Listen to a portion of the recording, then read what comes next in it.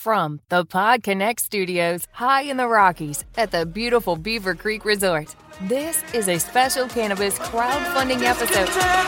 I'm finally facing it all, fearless.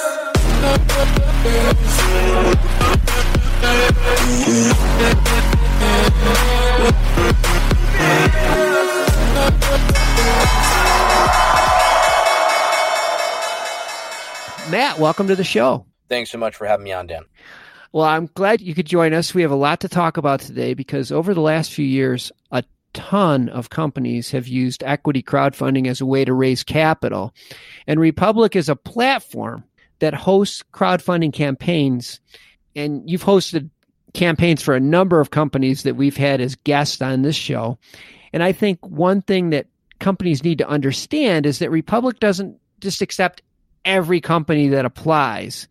And that's where I wanted to start today. What criteria does Republic use to select companies? So we're a platform and we're regulated by the SEC and FINRA. So the offerings that we pick, we have to have a lens for quality. And that's really important to us. And the legal term for what we are is a gatekeeper. So the types of opportunities that we bring to our investors, it matters.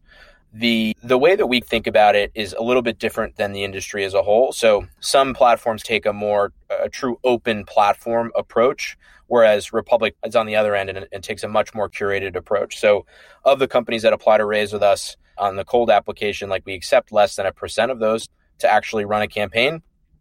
But from a cannabis perspective, it kind of mirrors what we look for in the startup space or in real estate or in small, medium-sized businesses or crypto, which are all the different types of assets that we have on the platform that folks can invest in. So we're looking for a stellar team that has experience in what they're doing and maybe even has an exit under their belt and has sold a company and made a return for investors. Or we're looking for a company with traction. So there's sales and there's revenue and there's growth in both of those metrics that kind of shows promise to the company. And another important piece that's maybe different from a traditional individual investor or an institution that's important for a platform like Republic is what's sort of the community behind the company or the product or the founders that's going to support the raise. Is there an avid customer base or a user base behind the product? Is there this partner or supporter network that the company would like to engage with an investment campaign by making these people owners? Those are kind of the three big things that span industry and the verticals on Republic. That's interesting. It's the first I've heard about that. And I think that it really clarifies some thoughts I have. And before we get too far into this, I want to make sure that people understand that crowdfunding falls under federal jurisdiction. So what's federally illegal businesses are precluded. Can you break down this for us and tell us what type of cannabis hemp companies are accepted in Republic and what types are not? You're exactly right. Cannabis is federally regulated, federally illegal. The piece that's most important on our end is we have an escrow agent who's our banking partner. And so it's at their discretion which cannabis deals we can host and which we can't, because they're the ones that process the investments and the funds that are raised in the campaign. So what we've found is they're actually more liberal and open than you might expect. For example, we actually have a true cannabis brand raising on Republic right now. It's called Union Electric. They're technically not plant touching, even though they are a brand that the company does have a cannabis product. So it depends on the way that the company is structured, and if it's plant touching or not, that determines if the company can run a campaign. So what I always say to the cannabis companies is there's probably a good chance that for other reasons, you've set up the company in a way that may make it possible for you to keep your money in a bank, or for other legal reasons, you've set up a company in a specific way that may make you able to actually run a campaign. So I always recommend applying, sending us your materials, and we can get the thumbs up from our escrow agent on whether we can host the campaign. That's really optimistic. I'm glad you said that because we hear that's most of the time no banking, but I guess a lot of it has to do with how you structure your business. Let's say that someone has decided that they want to go forward and do a crowdfunding campaign, say in Q1 of 2022. What should they be doing now so that they're prepared? I think the biggest piece is to make the offering as attractive as possible is to focus on setting up your business, building your business, and making it an attractive investment opportunity. And then once you're there and you're saying, hey, this is a good point to accept outside investment, it's going to be attractive to investors. So whenever you decide you want to launch, a month to 2 months before then, really start focusing on engaging with Republic and going through the onboarding process with us. Okay. Focus on the business is the biggest piece. Yeah. So building up your, like you said, your customer base and showing some profitability and some traction. I think, like you mentioned in your earlier answer, when you fill out an application to Republic, what are some things that would be helpful to maybe get that application to the top of the pile? What are some things you can include? Yeah. So our high-level application is super easy. We collect just a few pieces of information. Who are you? What's your name? What's the company name? A pitch deck or other business summary, a little description on the traction. And that's basically it. So the way to get your application reviewed as quickly as possible is to include as much information in that short application upfront. You'd be surprised how many companies just don't include a deck or any business summary, or they leave that section blank. That makes it impossible for us to evaluate. So just be honest, be truthful about where your company's at. Give us everything up front, and that'll be the best way to get the application evaluated and to get you on a call with someone on the investment team.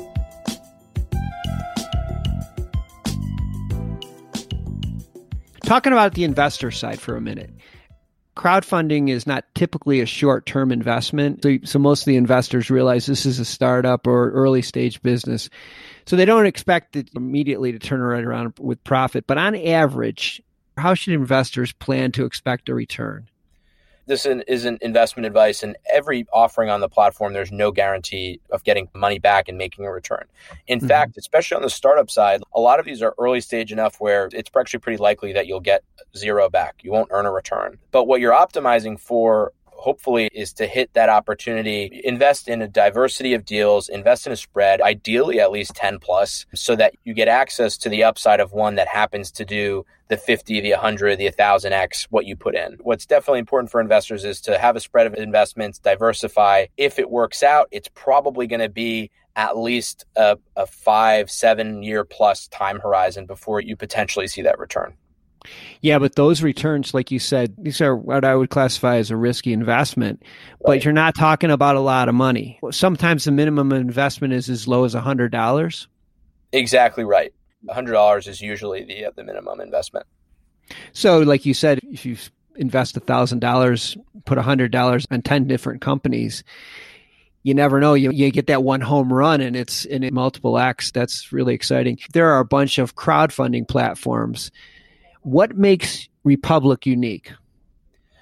I'd say one of the things that we talked about in the beginning is curation. And why that's important is on the company side and on the founder side, we want raising on Republic to be a high signal sort of opportunity. We don't want to be seen as more like the Kickstarter or Indiegogos of the world where anyone with a business plan that isn't a bad actor, hasn't committed fraud can raise. We definitely want investors and founders to see that this is a high signal platform, which is good for going on to raise more money. It's good for building your brand in the industry as a strong, reputable brand. So I think curation is a main differentiator, but that curation for founders, it leads to other benefits beyond that one level below, which is better customer service. We have a really large team that's able to take companies through the onboarding and the campaign process in a really white glove way.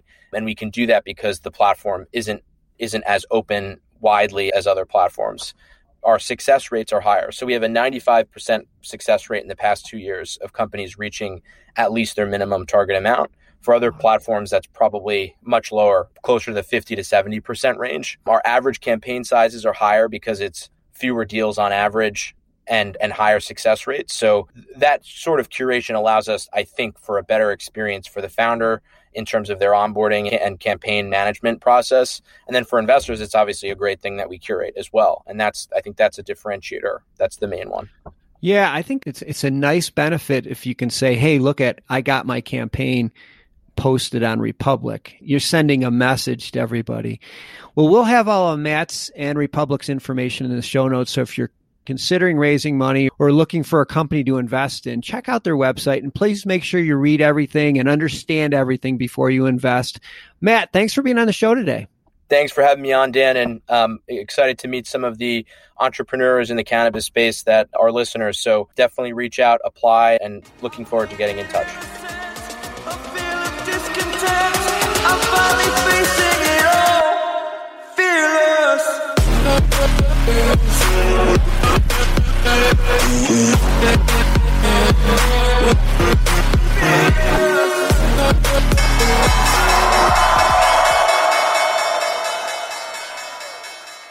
for listening to today's show. To check out more great cannabis podcasts, go to podconnects.com. Here's a preview of one of our other shows. 99.9% of our DNA is identical. It's a 0.1% that truly makes us different and unique. And that's what the show is about. Find out that 0.1% about your favorite guests. Find out what music they like, their first cannabis experience, and even what their room looked like growing up. But more importantly, or as important, their journey. Learn what makes them unique on Everything is Personal.